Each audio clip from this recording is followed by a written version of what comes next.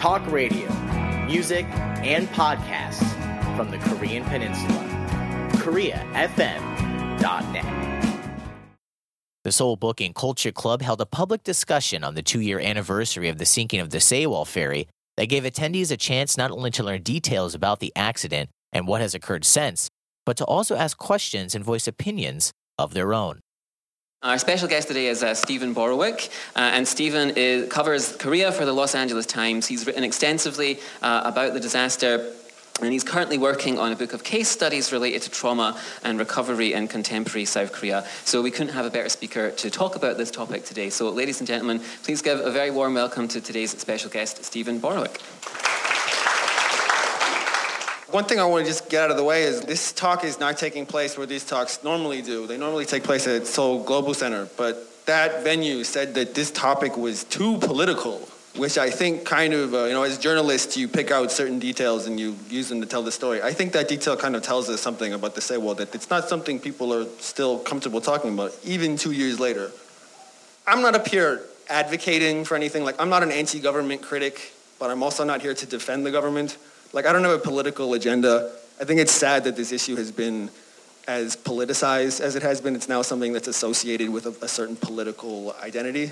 I don't think we know enough about what actually happened to say how well they did, or maybe more people could have been rescued. I'm not really sure.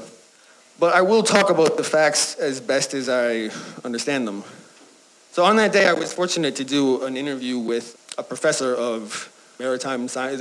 I guess that this guy had never been so in demand. And his theory as to why the boat went down, I thought was pretty convincing. The ferry was running late. It had left Incheon late because it had taken longer to get packed up before it could make the long trip down from Incheon to Jeju Island. And it was out of its normal routes. It was much closer to inland than it's supposed to be. And so it was traveling through an area with a lot of very small islands where there are a lot of fishermen that operate at that time of day, early in the morning. And he explained to me that if you come up to another ship, you're only supposed to turn one way. It's like an international regulation so that the two ships don't turn into each other.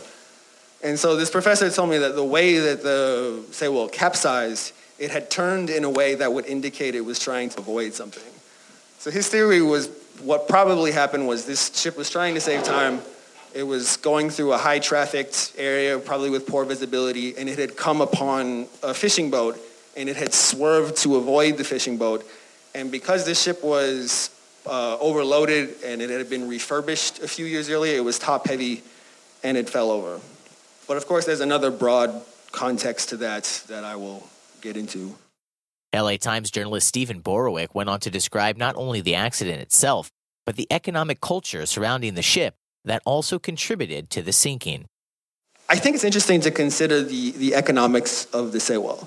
To anyone who's not Korean, it's really hard to explain the significance of the distinction between Jeongyujik and Bijeongyujik. So these are the two classes of employment in Korea. And if you are a Jeongyujik worker, your job is very, very stable. It's very hard to get fired. If you are a Bijeongyujik, which means a regular worker, you're probably paid maybe half or 60% as much as a regular worker gets. You have no job security, you have no paid vacation, you don't really have anything. Almost everybody that was working on the Sewol ferry was on very short-term contracts. I think the captain was on a 1-year contract. And so I'm not trying to excuse their behavior, but I think it's worth considering that if the company that owned this boat, if Cheonghae Marine had hired staff on a permanent basis and they had paid them decent salaries and they had given them benefits, maybe the staff would have felt more invested in the ship and they would have felt more likely to want to save it, and they would have carried out things in a more responsible way. I think part of what happened here is that these people probably all didn't know each other all that well, the crew, I mean. And when the ship started sinking, I think they probably felt like just not very invested in it. I mean, the company that ran Cheonghae Marine was really just kind of greedy. They had carried out this dangerous refurbishment of the boat about a year before where they had added a whole bunch of passenger space and some more cargo space so that they could carry more and they could be more profitable. Also, we think it's still not entirely determined. A lot of the cargo that they were carrying wasn't properly fastened. So when the person who was steering took that sudden turn, what probably happened is a lot of the cargo that was in the lower parts of the ship shifted and fell over, and that was part of the reason why the boat fell on its side like it did. In my opinion, there's a real kind of neoliberal economics tinge to this sinking. That this was a company that was trying to earn as much profits as it could, and it was shirking safety responsibilities in doing so. The actions of the crew and the owners of the Sewol came up often during the discussion, including the decision to not bring passengers to the top of the ship. I want to thank you first very much. My question is kind of on the same line. Do we know who told the children to stay in their cabins? Do we know that? Was it the captain? Was it the crew? Yeah, it was a member of the crew. He talked about it. A member of the crew, so not the captain specifically. This is what shocks me. My human nature would say, okay, somebody told the kids to stay down there, but my brain and my heart says if they stay down there, they're going to die. We need to contradict that order and get them up. Because it sounds like, okay, the ship was overloaded, it was remodeled improperly, maybe it was doomed to sink, but the children were not doomed to have to perish. Somebody should have had the common sense to say, this is a dumb order, we need to get them out of there. That's what I don't understand. Yeah, and there was, I share your feeling there. There's one story about one young woman who was on the crew who was standing at the edge and was like doing everything she could to rally some of the young people to get off. And she ended up passing away. I think she was 19.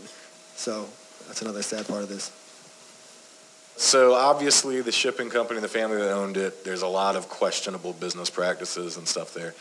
What about I had read something briefly, the inspectors of the port and the government agency that was involved with checking and regulations and all that?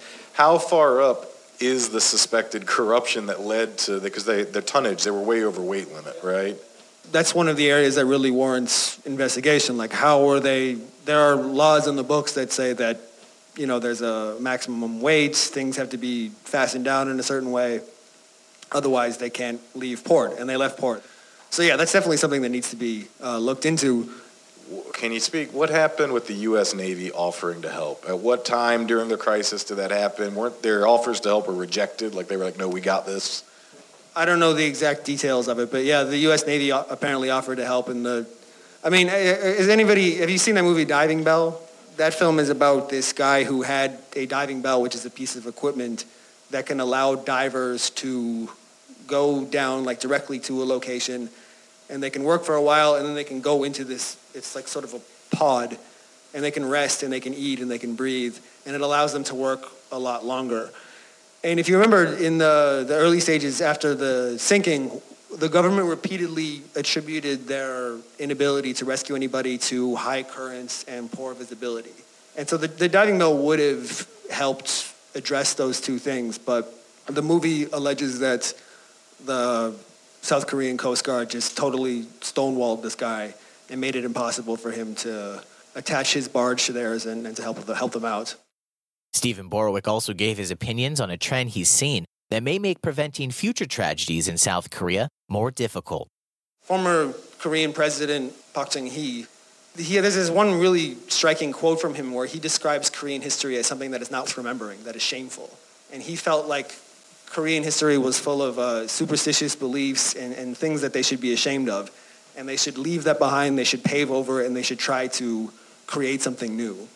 But every time you do that, I think part of the reason that things like the Sewol keep happening is that there isn't a strong enough recognition of past mistakes. When there's a mistake that's made, I think people are sometimes too quickly want to move on from it and not remember it. So hopefully the Sewol can remain in people's memories for a little bit longer. And after the conclusion of the Sewol Book and Culture Club's public discussion on the 2-year anniversary of the Sewol tragedy, I spoke with LA Times journalist Stephen Borowick and asked him why he participated in the event. Part of being a journalist is participating in a kind of public discourse, and I guess I just wanted to be part of a public discussion of a case that I thought was really interesting, really like something that I think this is the kind of case that you don't need to necessarily be a Korea person to want to take an interest in this. And I guess I wanted to come out publicly and share some of the reporting I've done and also hear from people. You know, a lot of people had really interesting questions and, you know, brought some perspectives that I hadn't heard before. So just being out in public and discussing this is always worthwhile, I think. For KoreaFM.net, I'm Chance Dorland.